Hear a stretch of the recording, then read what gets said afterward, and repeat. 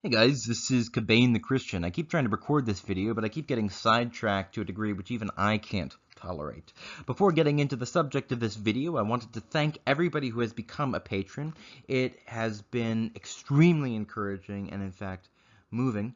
For those who are not familiar with, the process, at the moment I am investing a great deal of time into not only the YouTube channel itself, but also into related work such as talking one-on-one with those who need help and I think would benefit from it. Whom I encounter on YouTube, so on and so forth. So the Patreon is really instrumental in facilitating a steady stream of content. Now, I haven't made any content since Saturday, which I'm very sorry for. In part, that's because of the fact that I have been moving into a new place. In part, it is just because I'm getting into the swing of this kind of new habit still, but that will change as time goes forward.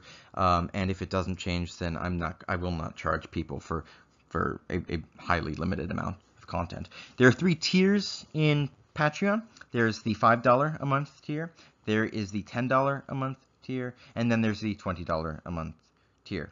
Now, these provide various benefits. Of course, each higher level includes that which is in the preceding tiers. The one I want to mention right now is the weekly book reviews. The goal is to do 2 book reviews a week, but to do at least 1 book review a week, and if I go a week without making one, then I'm going to make up for that in the next week. $5 and up will guarantee you access to a third to 1/2 of these weekly book reviews, and $10 and up will guarantee you access to all of the weekly book reviews. This is a new feature is at the $20 and up tier. I will guarantee you an hour of one-on-one conversation about a question which you have, about which I have something perhaps useful to say. Now, I will still be talking to people whom I think would benefit from it, but there are a lot of people who are reaching out, which is totally fine, which I'm happy about. Feel free to contact me at my phone number, which I've posted pretty much everywhere. But I do have to find some way to prioritize one over another and manage the time effectively. So one way to do that is to guarantee at least 1 hour of time for those who contribute $20 and up every month. That doesn't mean only 1 hour, and it does not mean, certainly, that I will charge you more if we end up going to 2, 3, 4 hours. In fact, if we start talking, it's probable that we may well go for more than an hour. In any case, let's get into the subject of today's video, which is the identity of the serpent of Genesis chapter 3. Now, I remember when this question was first raised to me, and it is when I was having my initial doubts about Christianity. And this question seemed to me to be uniquely troubling, and I couldn't quite put my finger on why that was at the time. And since that time, I have engaged with others who had a similar experience and similarly intuited that this question was uniquely troubling for them. Since that time, I think the reason that it was troubling was because of the way that it revealed and underscored certain unexamined assumptions about the interpretation of the Bible, which, when examined, were so obviously dubious as to indicate one's capacity to read this text at all, which of course would raise questions about Christianity, which turns on the identity of Jesus as the unifying principle of Old and New Testaments. And when you read the Genesis chapter 3, it is not immediately obvious from that text that one should identify this figure with the devil. At least not as we read it in English. At least not as we read it without the benefit of knowing biblical symbolism. So, a very common idea among biblical critics is that Genesis 3 is not a profound story. It is not a story about the collapse of creation into corruption and death. And it is not a story about a great celestial conflict between God, man, and the devil. Instead, it is an etiology, or an origin story, of why snakes don't have legs and why women are afraid of snakes.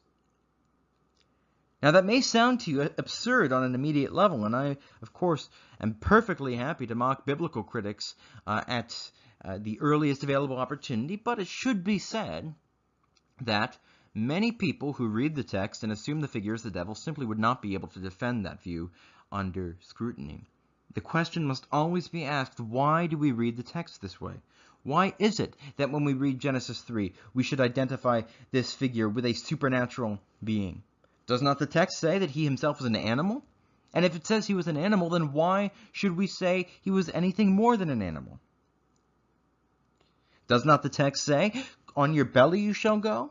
And if it says that, why should we interpret it as anything other than an etiology or an origin story for why snakes don't have legs, for how snakes lost their legs? These are reasonable questions to ask, but I am going to argue that they are inappropriate conclusions for someone who claims deep knowledge of Scripture. Because the evidence of the Bible is conclusive that the figure of Genesis 3 is a supernatural being, and that his story in the chapter is programmatic and essential for understanding that which comes afterwards. So, I've subtitled this, Who is the Nachash of Genesis 3? And I've asked it in those terms because the word Nachash can be interpreted or translated in multiple different but related ways.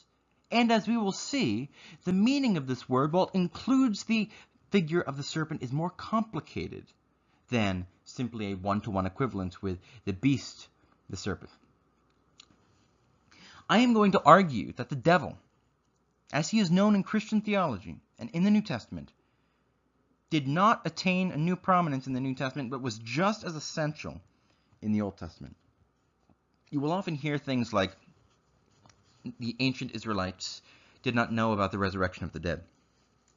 But that's not the traditional view. And you'll even hear this from conservative Christians. I think it's just that they take for granted that this is the way that things are, that this is what the Old Testament is about. But in reality, if you take Genesis chapter 3 to be about the origin of death, which without question it is about the origin of death, attempts to deny this are just quite honestly foolish.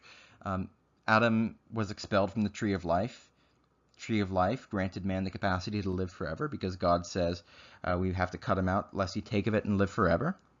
And if tree of life grants the ability to live forever, and if Adam had had access to the tree of life before his expulsion, well then what happens when he's expelled? He meets the origin of death. So that really even shouldn't be questioned, though figures such as James Kugel try to make an argument, but I think it's desperate and it's a foolish argument.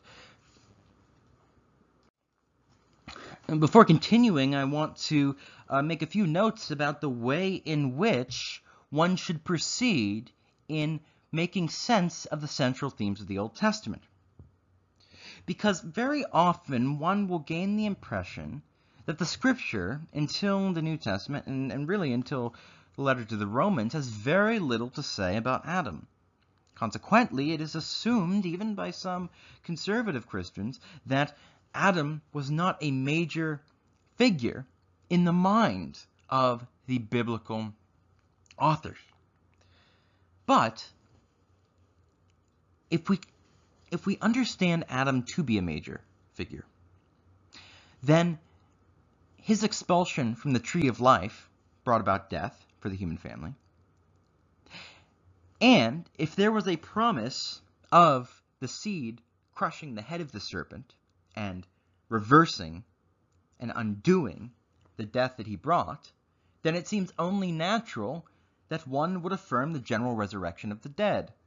Now, this is indeed the traditional view of the matter, that the patriarchs of antiquity knew of the resurrection of the dead in the Last Judgment, and I believe that it is supported by many texts in the Psalms and in the wisdom literature, which are often read as not teaching the resurrection of the dead only because it is believed that they simply couldn't have written about it that early. But that, of course, is circular. And I will also note that the Samaritans affirm the resurrection of the dead despite not affirming anything after the Pentateuch and, in one way, the book of Joshua, the Samaritans still affirm a concept of the Messiah, despite rejecting the kingdom of David, being, of course, identified as heirs to the legacy of the northern kingdom, which rebelled against the house of David. They still affirm the Messiah. They still affirm the resurrection of the dead. So we shouldn't take for granted many of these views about the development of Israelite religion, that Satan and these ideas are much later concepts. I think they go back to Abraham. Indeed, I think they go back to Adam. But the point I want to make about the way in which we read the cumulative nature of the scriptures is about the way in which we can find Adam and these themes in Genesis 3 later in the Bible. Scripture works cumulatively. And here's what I mean. And I'm taking this image from James Jordan. When you read the phrase, be fruitful and multiply, you have to think about it to realize that fruit is a metaphor. To say be fruitful is to make an analogy between human beings and plants. On the third creation day, we're told that God made plants in which there was seed, and thus Abraham has seed. There's the seed of the woman. There's the seed of the serpent. Israel is analogized to a tree. The human family is described as a great cosmic tree. The church grows out of a mustard seed. And you can find, all sorts of extensions of this imagery, which is predicated on this initial analogy. Be fruitful indicates an analogy to fruit trees.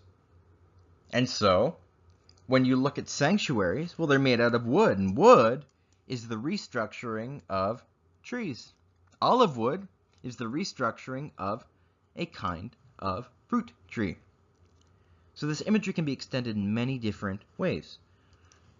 But there's another layer, which we can't skip over, which is that be fruitful and multiply is not extended directly to man from fruit trees.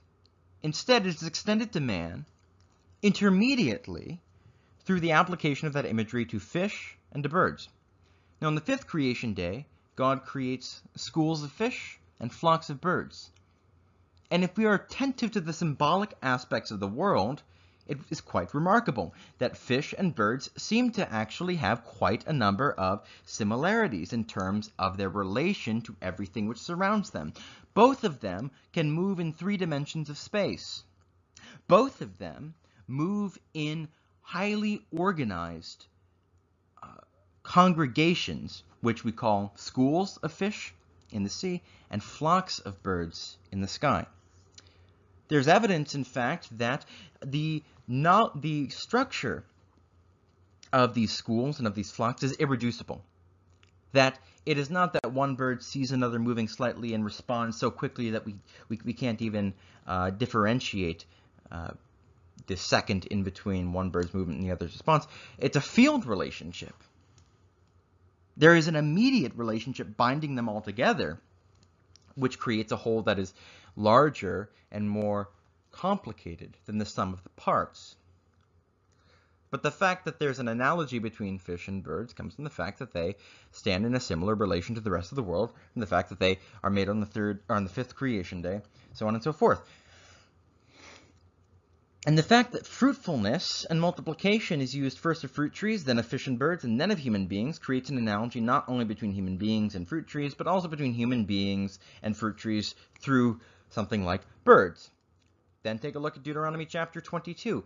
It's usually headed various laws because most translators of the Bible simply have no idea what to make of why one law is placed next to another in Deuteronomy 22. But you find that right next to laws about childbearing, right next to laws about sexuality and reproduction, right next to laws about honoring your parents, right next to laws about the household, you find this little law which says if you find a nest with eggs in it, you can take the eggs, but you have to leave the mother bird. Now this has a strong relationship with the idea of fruitfulness as an extension of the creative power of God. I'm not going to get into this at the moment. I only raise it to show the cumulative nature of biblical imagery. So why is it that the later biblical texts do not quote-unquote explicitly, and that word explicitly doesn't really have a clear definition in this context, so we shouldn't throw it around wantonly. Why is it that later biblical authors do not quote-unquote explicitly refer to Adam, Eve, and the Garden of Eden? Well, it's because of this fact. The Bible is cumulative. So, the story of the planting of the Garden of Eden, the installation of Adam as its Lord and High Priest, the creation of Eve from his side as a helpmate, and the fall of Adam at the urging of the serpent, and then the consequent impact that has on the rest of the world, comes through the mediation of the book of Leviticus. Essentially, what happens in Leviticus is that this story is restated in a much more detailed way, and it is restated in a ritual context. Now, this operates in two directions. On the one hand, the ritual restatement of Genesis 2 to 3 helps us to interpret what Genesis 2 to 3 is all about. So, there is a backwards relationship. We extend Leviticus back into Genesis 2 to 3, and we can interpret Genesis 2 to 3 thereby. But there's also a forwards relationship. The fact that the two are bound to one another in this textual relation means that liturgy has a particular significance in view of what we are told about creation, Eden, and man. What exactly is going on in liturgy? Well, what's going on in liturgy is that man is exercising his divinely appointed task, which is internal to his nature, to be an extension of God's creative hand. Genesis chapter 2, God creates man and then plants a garden and then puts Adam into the garden, and then there's a story about Adam's unfaithfulness, and then God issues curses. In Genesis chapter 9, after the recreation of the world, it's not God who plants something, it's Noah. Noah plants a vineyard. Noah rests in his tent, fulfilling God's sabbatical rest. It's Noah who issues blessings and curses. So Canaan is identified with the serpent who is cursed directly. The Canaanites are thus then described in serpentine terms. The serpent is associated with the Nephilim, or the giants. The giants are found in the land of Canaan. You can find all of these associations, which are not arbitrary, but intersect with each other and mutually interpret each other so that we can understand both as greater and more significant than either would be taken alone. Leviticus thus provides an exegesis of Genesis 2 to 3, which both clarifies Genesis 2 to 3 and explains what exactly is going on in the book of Leviticus. God's presence is being extended into the world. In the book of Leviticus, we have a restatement of the curses of Genesis 3 in a very detailed form. This is Leviticus chapters 11 to 15. And then when Adam and Eve are clothed in garments of skin, we meet Leviticus chapter 16, the Day of Atonement, where the high priest, as a representative of the entire human family, is invested with clothes of glory and beauty, thereby facilitating and signifying the redemption of the entire human family from the exile of death. Much more could be said about that. Much more will be said at a future time. But consider the curse on the serpent, which is the first curse in Genesis chapter 3. Well, in Leviticus chapter 11, we meet a host of unclean animals. Now, this statement of unclean animals follows a narrative where you have a sanctuary which is built and consecrated. Now, I want you to compare Exodus chapter 15 with other language of the sanctuary, God plants his sanctuary on the holy mountain. So the imagery of planting a garden and of building a sanctuary has already been linked. This is not something that we are arbitrarily building. It's already been linked together. You have a sanctuary which is built / planted and then consecrated. You have priests who represent Adam and Eve. They're placed in the sanctuary. They work in the sanctuary. And then you have strange fire being brought before the Lord, and this produces death for Nadab and Abihu. And then we are given the laws of purity and impurity, Leviticus 11 to 15. Now, so many things could be said about this. But something which just popped into my head, which is kind of interesting, is the relationship between fire and the Garden of Eden and the fall. Now, what happens after the fall? Well, God places a flaming sword and a cherub to guard the Garden of Eden. So we see the relationship of fire with the fall, with the Garden of Eden, already in Genesis chapter 3. Well, fire and sword are the sacrificial instruments, okay? So you cut something and you burn it up on God's altar as an ascension offering. It's not whole burnt offering. Olah means ascension offering. You rise up into the presence of God by the smoke of the sacrificial offering. The link between fire and the consumption of the tree of knowledge, it's a premature self-exaltation, is remarkable because we find this very same link in the story of Prometheus. Prometheus takes fire from the gods and gives it to mankind. And this is a turning point in the primeval history of mankind. Now, Prometheus, I believe, essentially represents a memory of a diabolical propaganda. You see the same thing in Ugarit, where you have the so-called Baal cycle. There's a war in heaven, a rebellion occurs among the gods, but the rebels win this time, and Baal takes over, replacing the unjust Lord of the Council who had created all things. Now, this is diabolical propaganda. Same thing occurs here, as you can see in the story of Prometheus, who, in this case, is the good guy, if we might speak in those terms.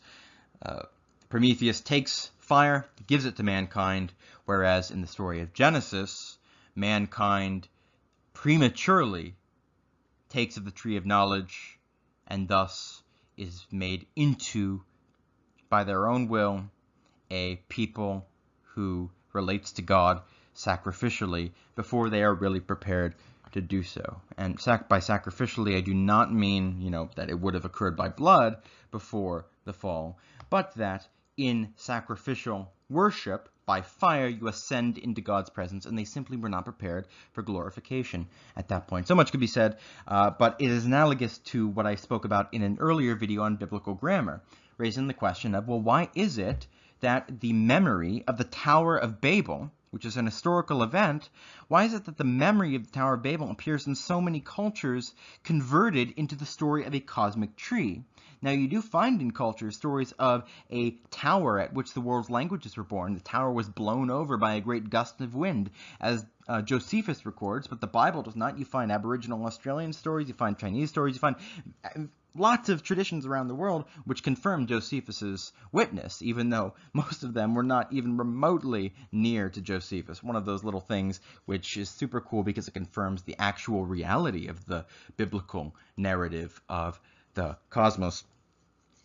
But why is it that in so many traditions it's a gust of wind which blows down a tree, or as in one Aboriginal tradition, a gust of wind which blows the world's languages out of its branches? What relationship does a tower have to a tree? In our own minds, these two concepts are not close at all. They're very, very separate from each other. We wouldn't think of them in the same breath. But in the biblical and symbolic grammar of the world, tree and tower, or ziggurat, sanctuary, it's a ladder to heaven, these two things are right next to each other, such that you can easily see how one gets converted to another. And so we see the same thing in the retelling of the story of the fall by bringing in the imagery of fire. Little tidbit, this is kind of my my thing. Yeah, I always go on tangents, but I don't get a lot of complaints about it, actually. So I figure perhaps people actually enjoy some of the stuff that I talk about on these tangents. Whatever. I enjoy it. So, returning to where we started off in this tangent, Nadab and Abihu, the priests who have just been invested for service in the tabernacle, which is a Garden of Eden, a piece of architecture. It's a place where you engage directly with the presence of God. They've brought strange fire before the Lord, meaning they have approached God in a way that God did not instruct. And this is objectively dangerous. The rules that God sets up for managing his relationship with the children of Israel are for their own protection.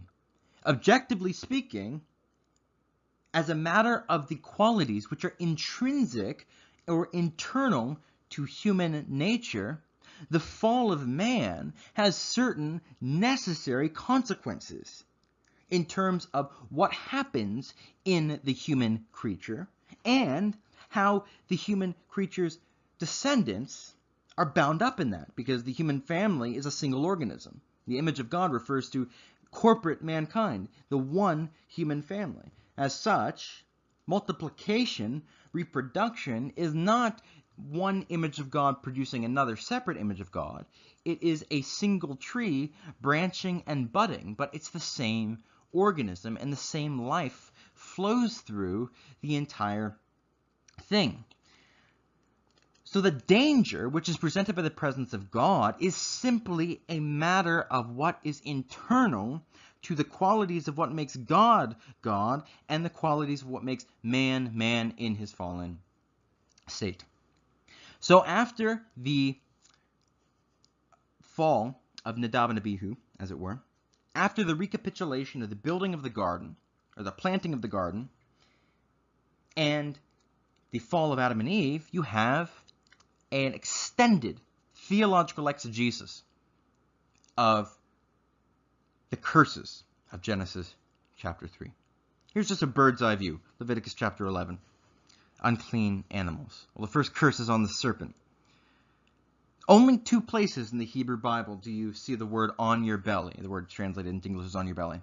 Can you guess where they are? Leviticus 11 and Genesis 3.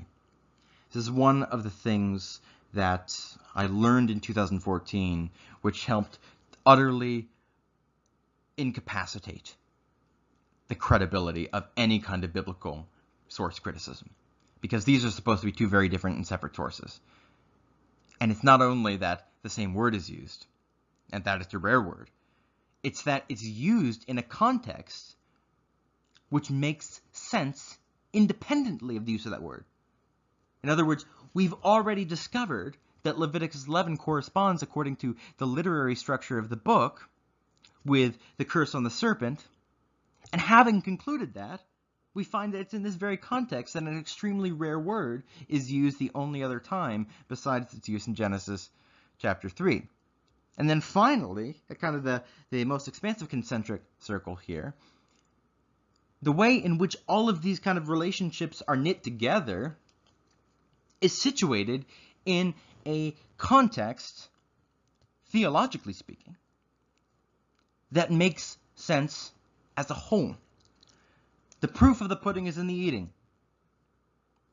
If you can read the text coherently from beginning to end in a way that makes sense of it in terms of a unified center and a single literary purpose, this itself constitutes an argument that such purpose is inherent and internal to the text and is not imposed by the reader.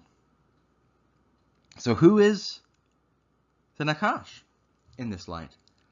What does this imply for the identity of the serpent of Genesis chapter 3? Is he indeed just a snake? After all, it's part of the animals who crawl on their belly in Genesis chapter, or in Leviticus chapter 11, are snakes. So might we say on this basis that the serpent of Genesis 3 is just a snake? Well, this is one of the reasons that I have placed this icon before your eyes of the four faces of the cherubim. The four faces of the cherubim have many theological and interpretive layers on top of each other, and each layer relates to the one above and the one below. The first of the four faces, chronologically speaking, in terms of the thematic resonances, is the ox, which is the sacrificial animal. We begin with the era of the tabernacle, an era where Israel has no unified political structure. It's a collection of culturally alike city-states and communities who worship or should worship the same God and are bound with a single tabernacle where God dwells. This is the ox. And then you have the lion. The lion signifies kingship. His mane is like a crown. It's like the extension of divine glory by which God rules the world. And we see in the time of King Solomon, one of the images on the 10 water stands is two of the four faces of the cherubim, which are the ox and the lion, because those are the eras which have transpired, at least in part. And third, you have the eagle. The eagle is the prophetic animal. The eagle moves from place to place, as Jesus says of the one who is born of the Spirit. And I want you to note this. It's often thought that, it's often assumed that Jesus is speaking directly of the Spirit. The Spirit blows where he wishes. No one knows where it comes from, where it goes. It's actually referring to he who is born of the Spirit. Just read the text directly. That was not an exact quotation, by the way, so check out John chapter 3. Read through that. The prophetic era in the Bible is one of Elisha and Elijah, one where whirlwinds come and take the prophet into the heavens. It's one where they travel from place to place. They don't remain in one place for very long, but they move. They're always on the move. Elijah is traveling from place to place. He and his successor are anointing Gentile kings like Hazael, the king of Syria. Jonah is blown by a great wind, which of course signifies the Spirit, ultimately to Nineveh. And so on and so forth. The eagle as this flying animal, as the one who moves through heaven on the wings of the wind. The eagle is associated with prophetic imagery.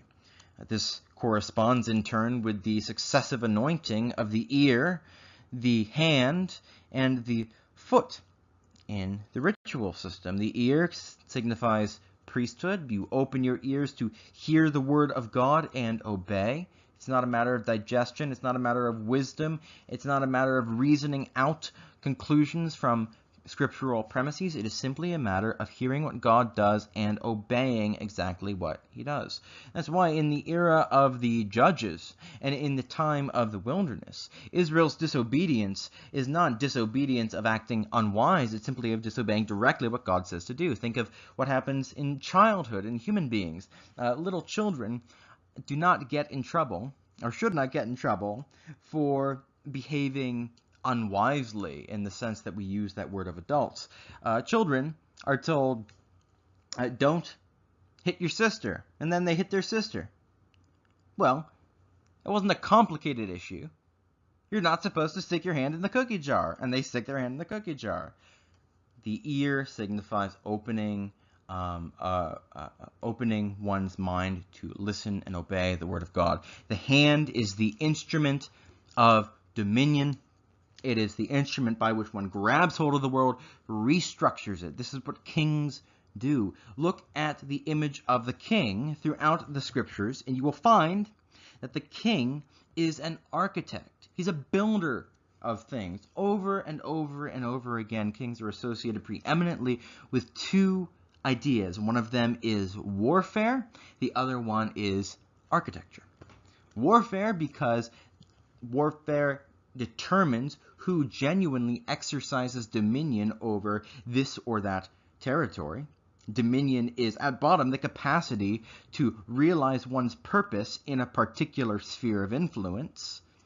And when you win a war for sovereignty over a particular slice of land, it means you can legislate the way that you want to legislate in that slice of land. This might seem to you kind of obvious or trivial, but it's so helpful for me to get to the bottom of these concepts. What's the distilled essence of a concept, signified by a word we use all the time? That is tremendously helpful for me, and I hope it is for at least some of you. And the other one is architecture, because it signifies what? The same thing. Architecture is the practical outworking of the sovereignty that a king acquires in warfare. This is why in the scriptures, the temple is built when Israel has been given rest from their enemies all around. King David completes the conquest, and thus the temple can be built. With peace in the land, the world can be restructured as God willed it. Conquest of the land from those who would do it harm is the precondition for its glorification. Glorification is the fruit of its liberation.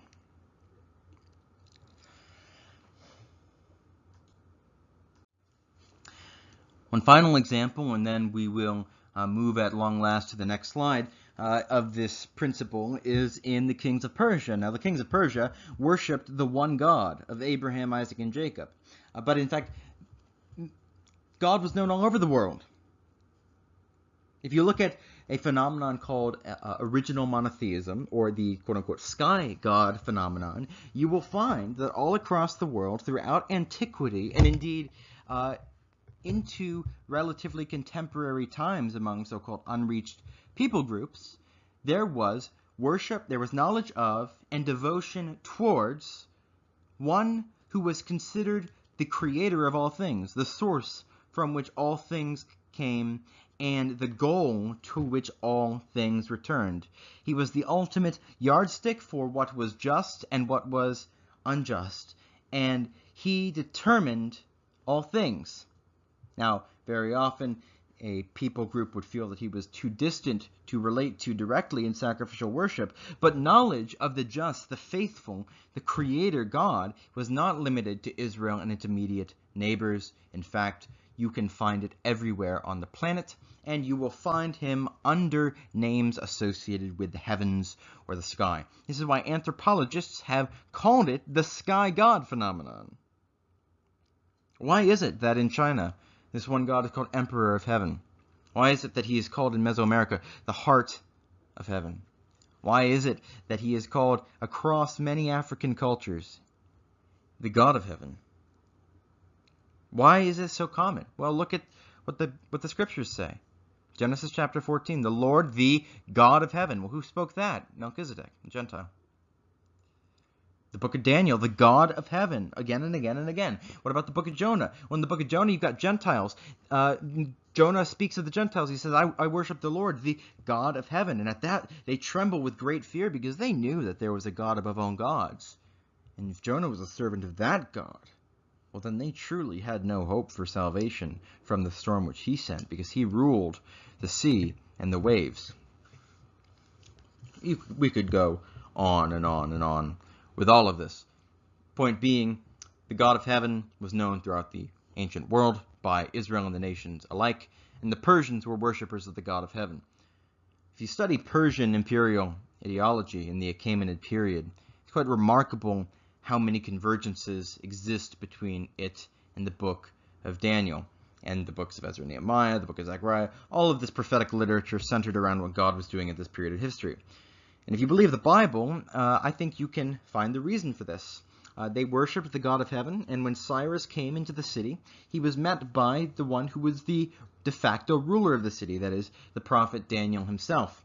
Daniel had been made third ruler in the kingdom by Belshazzar, who was the second ruler in the kingdom, second only to Nabonidus, who wasn't at home at that point, so Daniel was the leading political authority in the city. Well, when he meets Cyrus, who is called in the book of Daniel Darius the Mede, it was remember, the Persian Empire was a joint empire between the Medes and the Persians, so Cyrus is his Persian name. It makes perfect sense that he was known also by a Median throne name, which is Darius, and that's what he's called in the book of Daniel. And he is associated particularly with the Medians because Isaiah, being written in a time where the Persians were not yet prominent, prophesied of the exile of the defeat of Babylon in terms of the Medes, and Daniel is referring back to the book of Isaiah and other prophetic literature. So Cyrus meets Daniel. He believes in the God of heaven. Daniel shows him where he had been spoken of in Isaiah. Well, and thus you find the Cyrus cylinder, which is one instance of a text which was sent out to most of his new subjects. Cyrus cylinder uses language taken directly from the book of Isaiah. In any case, the essence of so-called Persian imperial ideology, which is that Ahura Mazda, which is the one God, the God of heaven. We should be careful not to retroject later Zoroastrian ideas into this early period, assuming that just because they're there in the Zoroastrian age, that they must have been there in this early period. Well, in the early period, there's no definitive evidence that Zoroaster was known as a figure. He may have been, but there's no evidence that he was an essential figure. Much of the evidence we get about Zoroastrianism and the concept of Ahura Mazda is from the Sassanid period, which is 800 years after this. So just keep that in mind before you say, well, this can't be the true God because Zoroastrians believe this and that, which is incompatible with what the Bible says. So essential to the Persian belief about the king, which you find in things like the Behistun inscription, going from memory, is the Behistun inscription, I believe. It is engraved on the cliffside by Darius, and the essence of it is that the nations were warring with each other, but God set the king over the nations so that they might be harmonized and so that they might have peace. Well, if you then look at how this is expressed in the imagery he presents, it's a representative of each of these cultures, and you can see one representative kind of engraved on the cliff for each of the mentioned subject nations, because they're wearing different clothes appropriate to their region. All of them come and participate in this new project. In I think it's the Susa Palace complex, you find similar imagery, and it's all about how each of these nations brought its own gifts to bear on building this palace complex, because the palace complex signifies the imperial household writ large, the whole kind of political cosmos. So, having conquered these peoples and exercised dominion in that way, or having acquired dominion in that way, you then restructure the world by architecture. You build it up. So, is that immediately relevant to what we're talking about? Well, in one sense, everything is relevant to everything else. In another sense, hey, it's my channel, and I think it's interesting, and I hope some of you guys find it interesting as well. Let's move on at long last. Satan is not a personal name.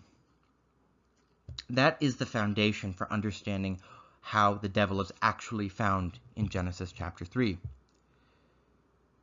We find, as we just mentioned, that there is some kind of association between the figure of Genesis 3 and animals. After all, it's animals who go on their belly in Leviticus 11. But we have to keep in mind that in Leviticus, and in fact in the rest of the Hebrew Bible, the notion of impurity, of uncleanness, is predicated on an association with death. An outflow of blood is unclean. Human death is the most unclean thing you can encounter. And unclean means you cannot safely engage with the presence of God. It doesn't mean you are exceptionally sinful. It has a symbolic association with sin insofar as sin brings death. But uncleanness is a ritual category which signifies the transmission of the contagion of death. So Numbers 19 describes how to purify uncleanness contracted by contact with the human corpse. And all you have to do is to be in the same room with the human corpse. It's the most intense kind of uncleanness you find in the whole Hebrew Bible. So the uncleanness that comes from coming into contact with an animal which goes on its belly, like the serpent, is predicated on an association with the serpent with death. And that's because going on your belly means you are moving through the dust. The serpent shall eat dust. And as we are about to talk, as we're about to discuss, the eating of dust is all about Sheol, the grave. It's all about the return of mankind to dust. And why association with an animal? Well, the serpent of Genesis 3, or as we should call him, the Nachash of Genesis 3, is associated with an animal, in part because the angelic realm writ large is animalistic in association. What do I mean by that? Well, the Old Covenant was a covenant which corresponded in order to the first three faces of the cherubim. This is what I was getting at in the previous slide. You got the ox, Mosaic period, you got the lion, the Davidic period, and you got the eagle, which corresponds to the prophetic period beginning with Elijah in the north and Isaiah in the south. Then you have the fourth face, which is man. It is the human face. Man sums up all other things. Man is he who gathers all the animals of the world into its house and who brings the animals under his protection or his destructive influence. In Canaan, you execute the domestic animals which were aligned with the Canaanites in terms of being brought under their household. Well, Noah brings salvation to those animals who are with him. It's always God makes a covenant to those who are with Noah. That phrase is used over and over again. Because man is the instrument by which the animals are included in this cosmic scale redemption.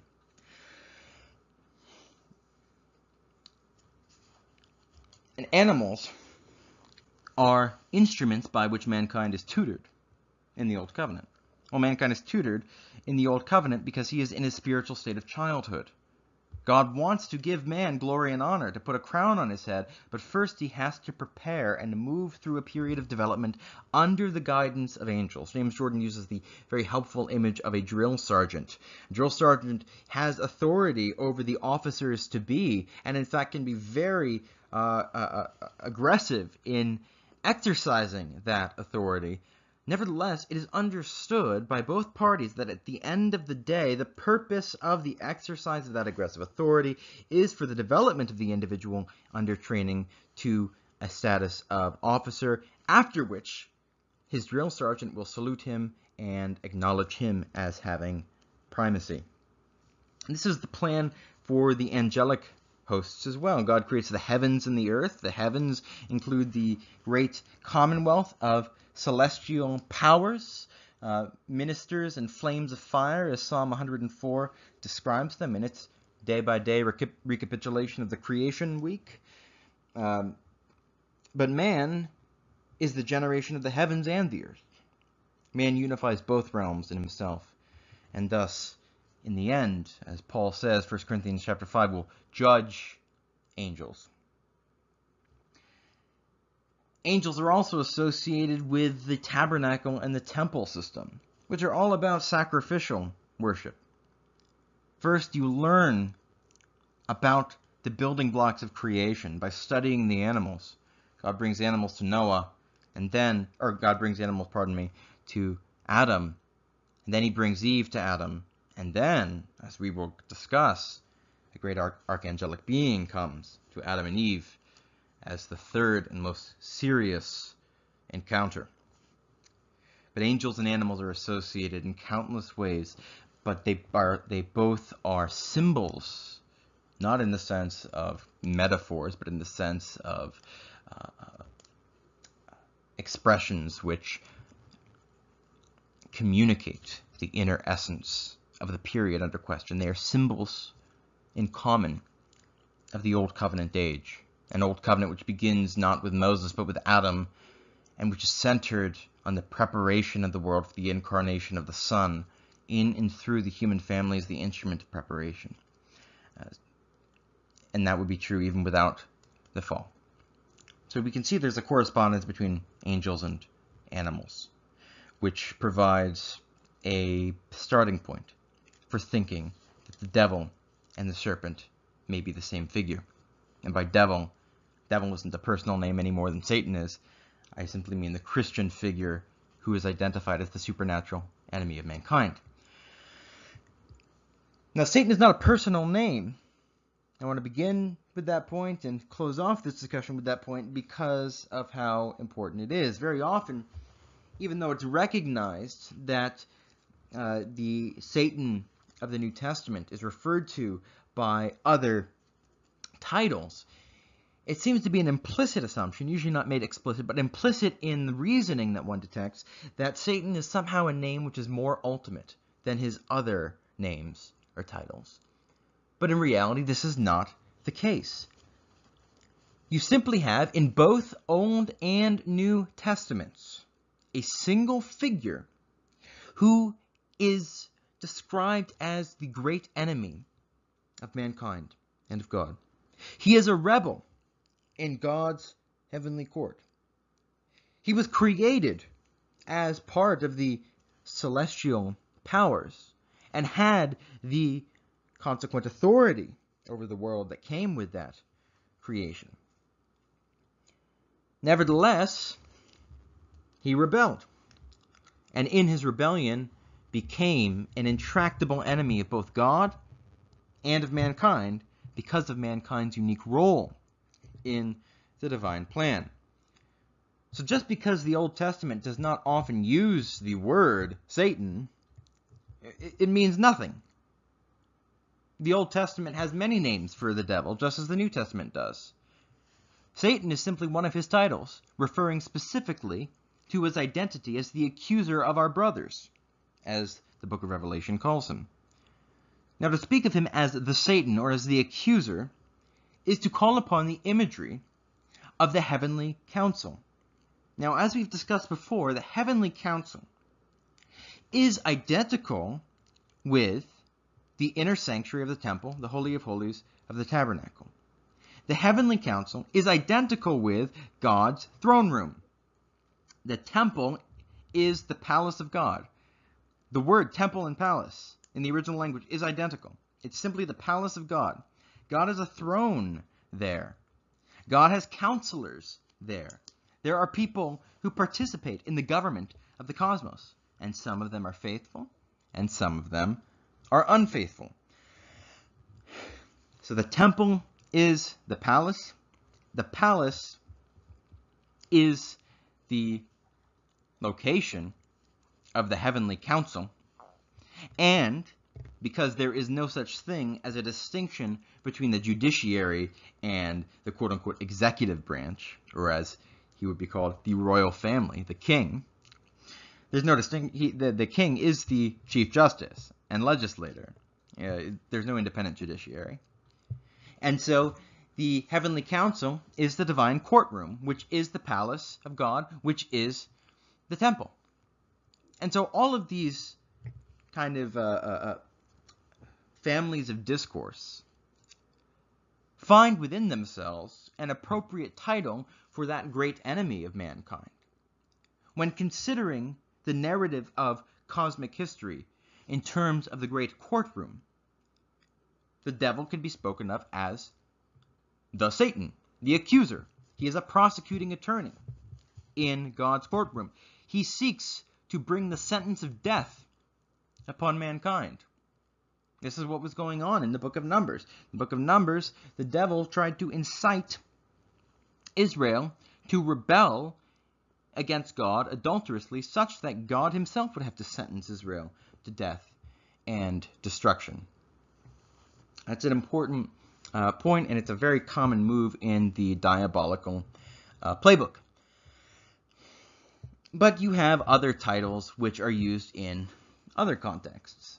For example, you have Baal or Baal. Baal is the liturgical embodiment of the devil. This is why in the New Testament, Jesus calls the devil Baal-zebub, Lord of the Flies. Baal-zebub. Baal means Lord or husband. Now, Baal could sometimes be used just as a kind of a word referring to God standing as Lord and husband, but in the Hebrew Bible, it describes the devil specifically as a counterfeit bridegroom. Think about what Paul says in 2 Corinthians chapter 11. In 2 Corinthians 11, we are told that Paul he feels a divine jealousy for the church as the bride of Christ. It is his utmost desire to present the church to Christ as a pure bride. And it's in that context that we hear these words. He says in chapter 11, verse 3, I am afraid that as the serpent deceived Eve by his cunning, your thoughts will be led astray from a sincere and pure devotion to Christ. Now consider the context. The context is this divine jealousy. This is a word which is used in the context of marriage in the scriptures. It feels a divine jealousy. I betrothed you, Paul says, to one husband, to present you as a pure virgin to Christ, to the Messiah. Christ is the bridegroom as the incarnation of the God of Israel. He's the bridegroom of the church, as the church is the extension, as a great commonwealth of nations of that covenant God made with Israel. And it's in this context that Paul describes himself as protecting the church, the bride, from the serpent. So Baal, Lord, husband, master, refers specifically to the devil as a counterfeit of what God wishes to do, of God's relation to the human family, and more specifically to his covenant people. Now, what does that entail? Well, take a look at Genesis 2. Genesis 2, Adam is given a task with respect to the garden. He is to guard the garden, and he is to cultivate the garden. That is, he's supposed to preserve in it the goods that God has endowed it with, and also extend those goods, to develop them, to mature the creation in continuity with the goodnesses which are already present therein. It's in this context that he receives a helpmate. God creates woman from the side of Adam. And throughout the scriptures, women are associated with arboreal terms. Women are associated with gardens. You see this particularly in the Song of Songs, which uses all sorts of imagery of the temple, specifically in the context of the woman. You see in the imagery of building Eve. That's the word that's used. Built. God built Eve from the side of Adam. The next time you see that word used is in Genesis 4, where Cain built a city for his son. And the scriptures describe the final eschatological temple as a temple which is a city which is a temple permeated by the presence of God. Temples are cities, cities are temples. And in fact, in the law, a city is of a higher ritual standing than is the land. So there are certain laws about presence in a city which do not apply for presence in the land. And then, of course, you have special cities which are under the governance of the Levitical order, as the cities of refuge are one sort of those. There's all sorts of ways in which this fabric of associations shows up. Point being, women, in addition to being participants with Adam in implementing the human task, are also embodiments of the creation and are partners with man in declaring the entire relation of God and world. Meaning, those things which God entrusted to Adam with respect to the garden also apply in terms of Adam's relation and obligation to his bride, who is both a cultivator of the garden and an embodiment of the garden. So Adam's task is tested in the narrative of the fall itself. To guard Eve, well, the serpent comes and he lies. He lies to Eve. And Adam is right there. Genesis 3:6. Genesis 3:6 says, her husband who was with her. Presumably, and I think this is what we're meant to take from the text, Adam wanted to see what was going to happen. The serpent said, you will not die. You will be as gods. You'll be members of the divine council. God wants to keep back glory for himself. He doesn't have good intentions for you. Just like when in the wilderness, Israel says, why did you bring us out here? Was it because there were no graves in Egypt? This is the central and governing lie of the devil. God has bad intentions for you. He's keeping something back. He is being duplicitous about what he really wants. Adam was meant to guard and cultivate. Well, we see the devil tests, or the serpent in this context. We will demonstrate he's the devil as we unfold this series. His fidelity to that task is tested here because he comes and he attacks the woman by giving her something which is extremely dangerous. And what does Adam do? Does Adam say, no, you don't listen to him? No. Adam wants to see what happens. And Adam doesn't keep listening because he thinks, hey, I think the serpent is right. I think this is a good thing for my wife. Adam waits in silence, speaking neither for or against. He waits in silence because he's doing the very opposite of guarding his bride. He's using his bride as a guinea pig. He wants to see what happens to her because he's thinking about his own glory and not about his bride at all. So he allows the serpent to usurp his divinely granted task to teach.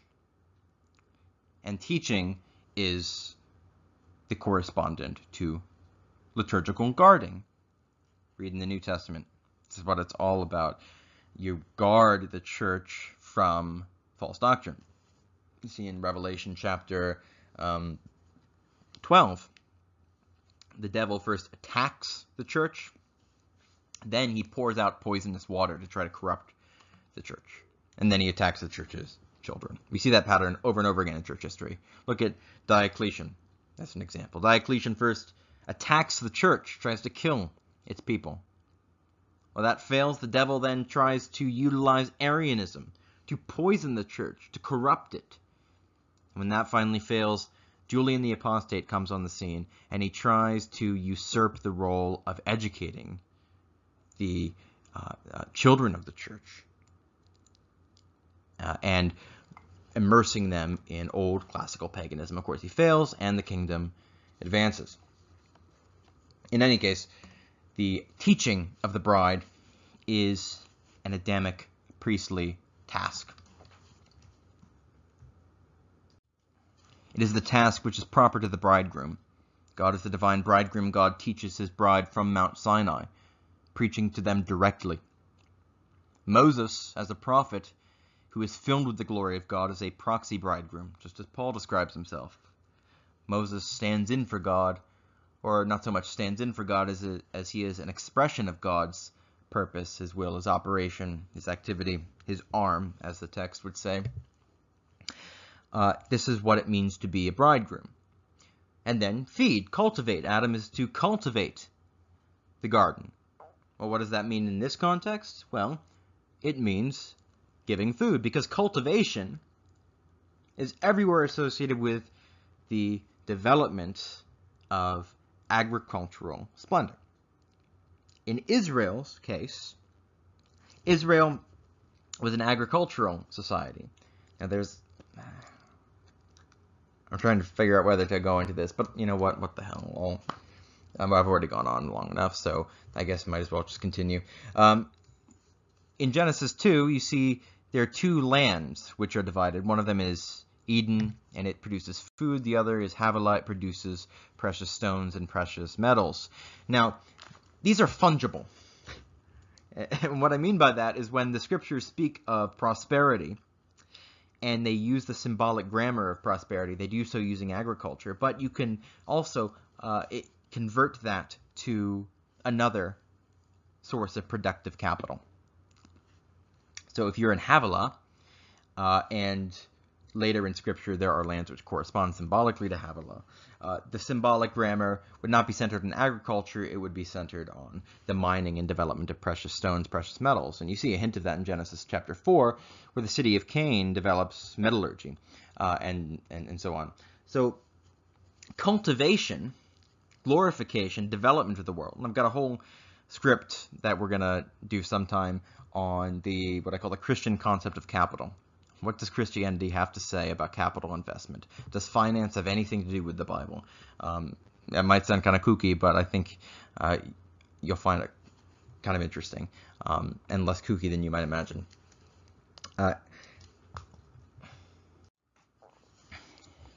Cultivation is the development of the world. It's you plant seed, you grow things up, you harvest, and that is your mode of moving the world from potential to actuality. You move it from its childhood to its adulthood. You increase its value by utilizing its raw material and developing them into productive capital. The assets appreciate in view of your labor, but not only your labor taken in itself, because you could hit a hammer against the ground and do really hard work all day, but it wouldn't increase the value of that ground unless you were doing it towards a particular end. Well, that's what agriculture fundamentally is about. You utilize your assets in such a way that they're restructured into a higher value form. So that's the cultivation of the world. The cultivation of the world is the production of food. The production of food is that which allows the husband to fulfill his role vis-a-vis the bride. He sets the household table. And God does this in a liturgical context, setting the table of showbread, sending manna from heaven. This is what the divine bridegroom does. So why have we gone on into all of that? To show why Baal is called Baal. It is a liturgical embodiment of the devil. It is a counterfeit of God. Everything which was proper to God is claimed by the devil, but is exercised and implemented in a twisted way. God is the divine bridegroom because he sets Israel's table and anoints her head with oil, glorifying her. The devil, well, he sets the table too, but at the feast he drinks the blood of his children. God anoints the head of Israel with oil so that they might be glorified. The devil uses that same oil to burn his followers to a crisp. It's the same family, it's the same concept, being a bridegroom, a divine bridegroom, but it's implemented in radically different ways. In the book of Judges, thus, we see Israel goes after the gods of the nations, and God says, okay, you want to see what it's like under them? I'll give you up to there. This is the kind of culture that those deities produce. You worship the gods of the Philistines? Do you like Philistine culture? Why don't you check it out? You worship the gods of the Canaanites? Great. See if you like it under Canaanite rule. These are sick cultures. Sick, oppressive cultures which generate in a remarkably industrious way human misery and tears. God's way is the happy way. Not necessarily in the immediate realm, but in the real, long, and ultimate term. God's way is the only way. So, Baal is the liturgical way of speaking about the devil. There are other ways that we can refer to the devil in both testaments. We've talked about Satan is one of his titles, the accuser. Baal is another one of his titles. It's the liturgical embodiment of God's so-called competition. Certain other nations worship Baal. It's essentially worship the devil. You want to see what a devil-worshipping society looks like? What does it produce?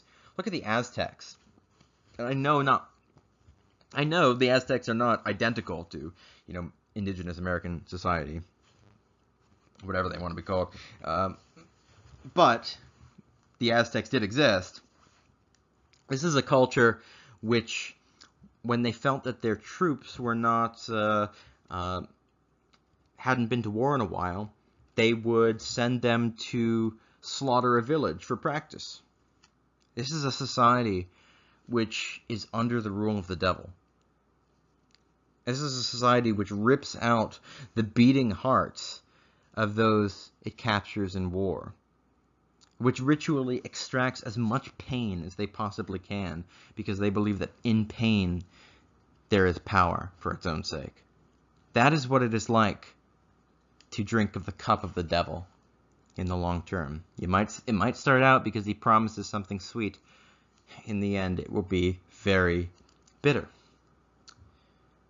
Finally, on the name Baal, you will often see in English Bibles the phrase worthless ones. In the older translations, it is sons of Belial. Well, what is that? Think of seed of the serpent. Who's Belial? I think the key is Bel. Bel is a way of speaking of Baal. If you're familiar with the one of the additional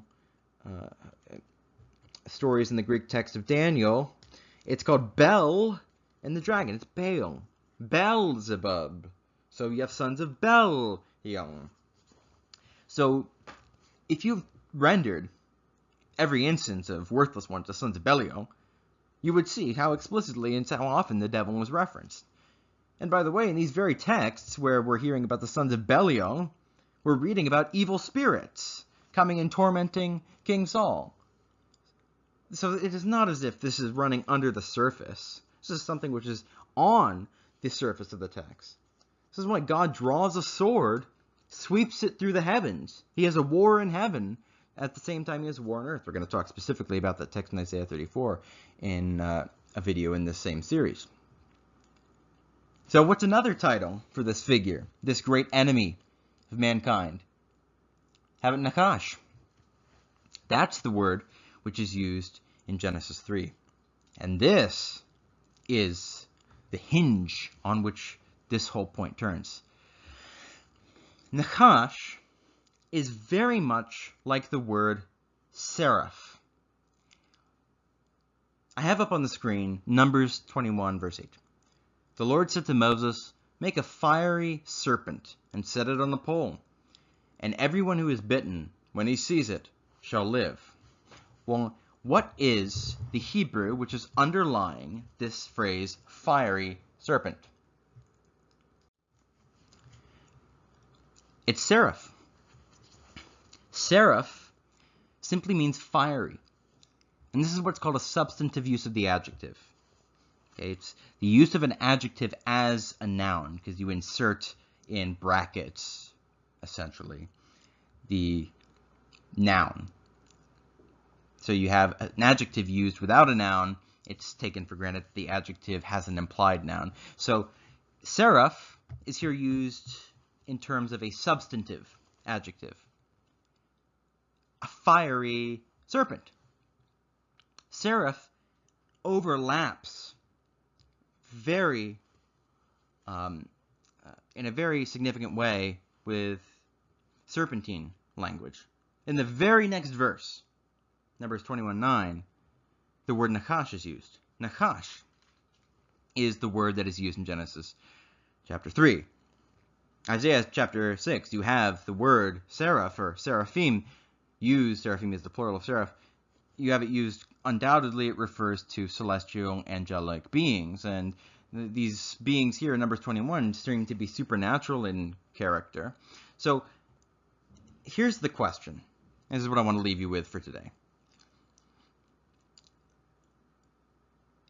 If seraph means both a heavenly being and a serpent, and if it is used in certain texts interchangeably with Nachash, then why is it so inconceivable that in Genesis chapter 3, a text which addresses the great conflict between man and death, a text which clearly presents this serpent as a kind of cosmic villain who plays an instrumental role in bringing a cosmic catastrophe into the world, why is it so inconceivable that Nachash, like seraph, can refer to a heavenly being?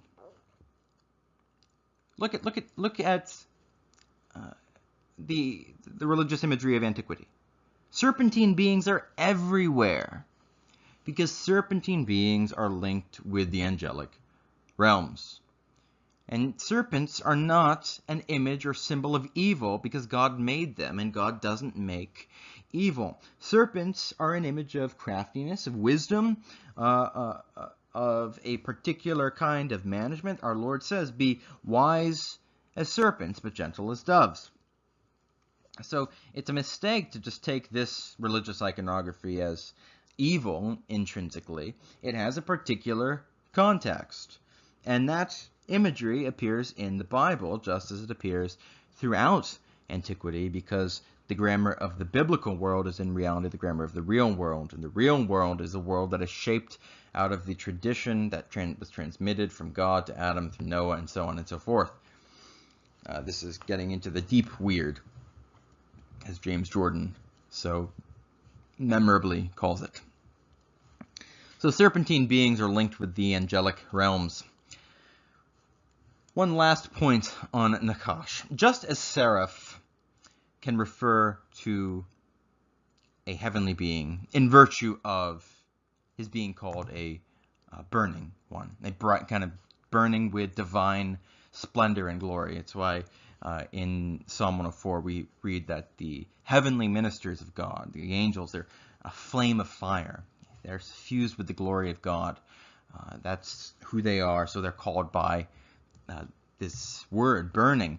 And when Isaiah is touched by a burning coal, he becomes, as it were, an extension of this seraphic heavenly council. The seraphim are singing, "Holy, holy, holy is the Lord God Almighty." And what does Isaiah say throughout the rest of the book? One of his favorite titles, Holy One of Israel. Because Isaiah has become a member of this community by virtue of being burned himself. He catches fire. There's a difference between the object which when it's burned turns to ash and the object which when it's burned turns to fire. Just one of these many images reflecting the nature of God's union with the world. Well, Nakash can be used as a substantive just as seraph can. Nakash can be rendered as bright one, because Nakash can mean bright. So we see in Job chapter 41, a Leviathan. Now Leviathan is a dragon kind of figure. Isaiah 27 refers to a serpent. Isaiah 27 uses the word Nakash. It uses the language of God taking his sword and slaying this great serpent, this great dragon. And Job 41, Isaiah 27 calls him Leviathan. Job 41 says Leviathan, who is king of all the sons of pride. Leviathan stands at the end of the book, matching what we read about at the beginning of the book, which is Satan in the heavenly council. Job has been made wise throughout chapters 38 and following, and just as God brought animals to Adam and taught him wisdom through the animals, finally bringing him into an encounter with the serpent where he was tested, so also Job first encounters a series of animals and is told by God the lessons that are derived from their natures, Job 38 and following, and then finally he's brought into this vision of Leviathan corresponding to the serpent in Genesis 3 and to Satan in the first two chapters of the book. Leviathan is said to have eyes as the dawn. I think we'll talk about this again in a later slide. Likewise, Isaiah 14. This is just a glimpse ahead to what we'll be talking about in future parts of this discussion. Isaiah 14 describes the day star, the sun of the morning. And this is often taken as a reference to the devil, and I think that's correct. But it's often taken as a kind of past biography of the devil, whereas I think it's better to take it as a prophetic text, which is written in the past tense, just as the suffering servant prophecy, Isaiah 53, is written in the past tense. This is what's called the prophetic perfect. Prophetic perfect is when a prophet writes as if something has already happened in order to signify the absolute certainty of God fulfilling the word he has spoken. So Isaiah 14 describes the king of Babylon, and Babylon refers back to Genesis 11. Okay, Genesis 11, Babylon, same word, BBL, in terms of English transliteration. And Babel signifies and corresponds to the city of Cain. In other words, it is the political embodiment of rebellious humanity. And we can see this very same principle happening in Isaiah. This is not just something I'm throwing out there. You see this happening in the climactic chapters, Isaiah 24 to 27. These chapters refer to a conflict between an archetypal city of God and an archetypal rebellious, unfaithful city. And this is the climax of the oracles concerning the nations, beginning in Isaiah 13 with a vision about Babylon, and ending finally in Isaiah chapter 23, I believe, which refers to the very territory of the primal Babelic / Babylonian civilization. 23 verse 13. And behold, the land of the Chaldeans. This is the people that was not or has become nothing. Assyria destined it for wild beasts. So Assyria and Babylon are often considered in relation to each other because Nimrod, who was the architect of the Babel project, in fact founded both civilizations.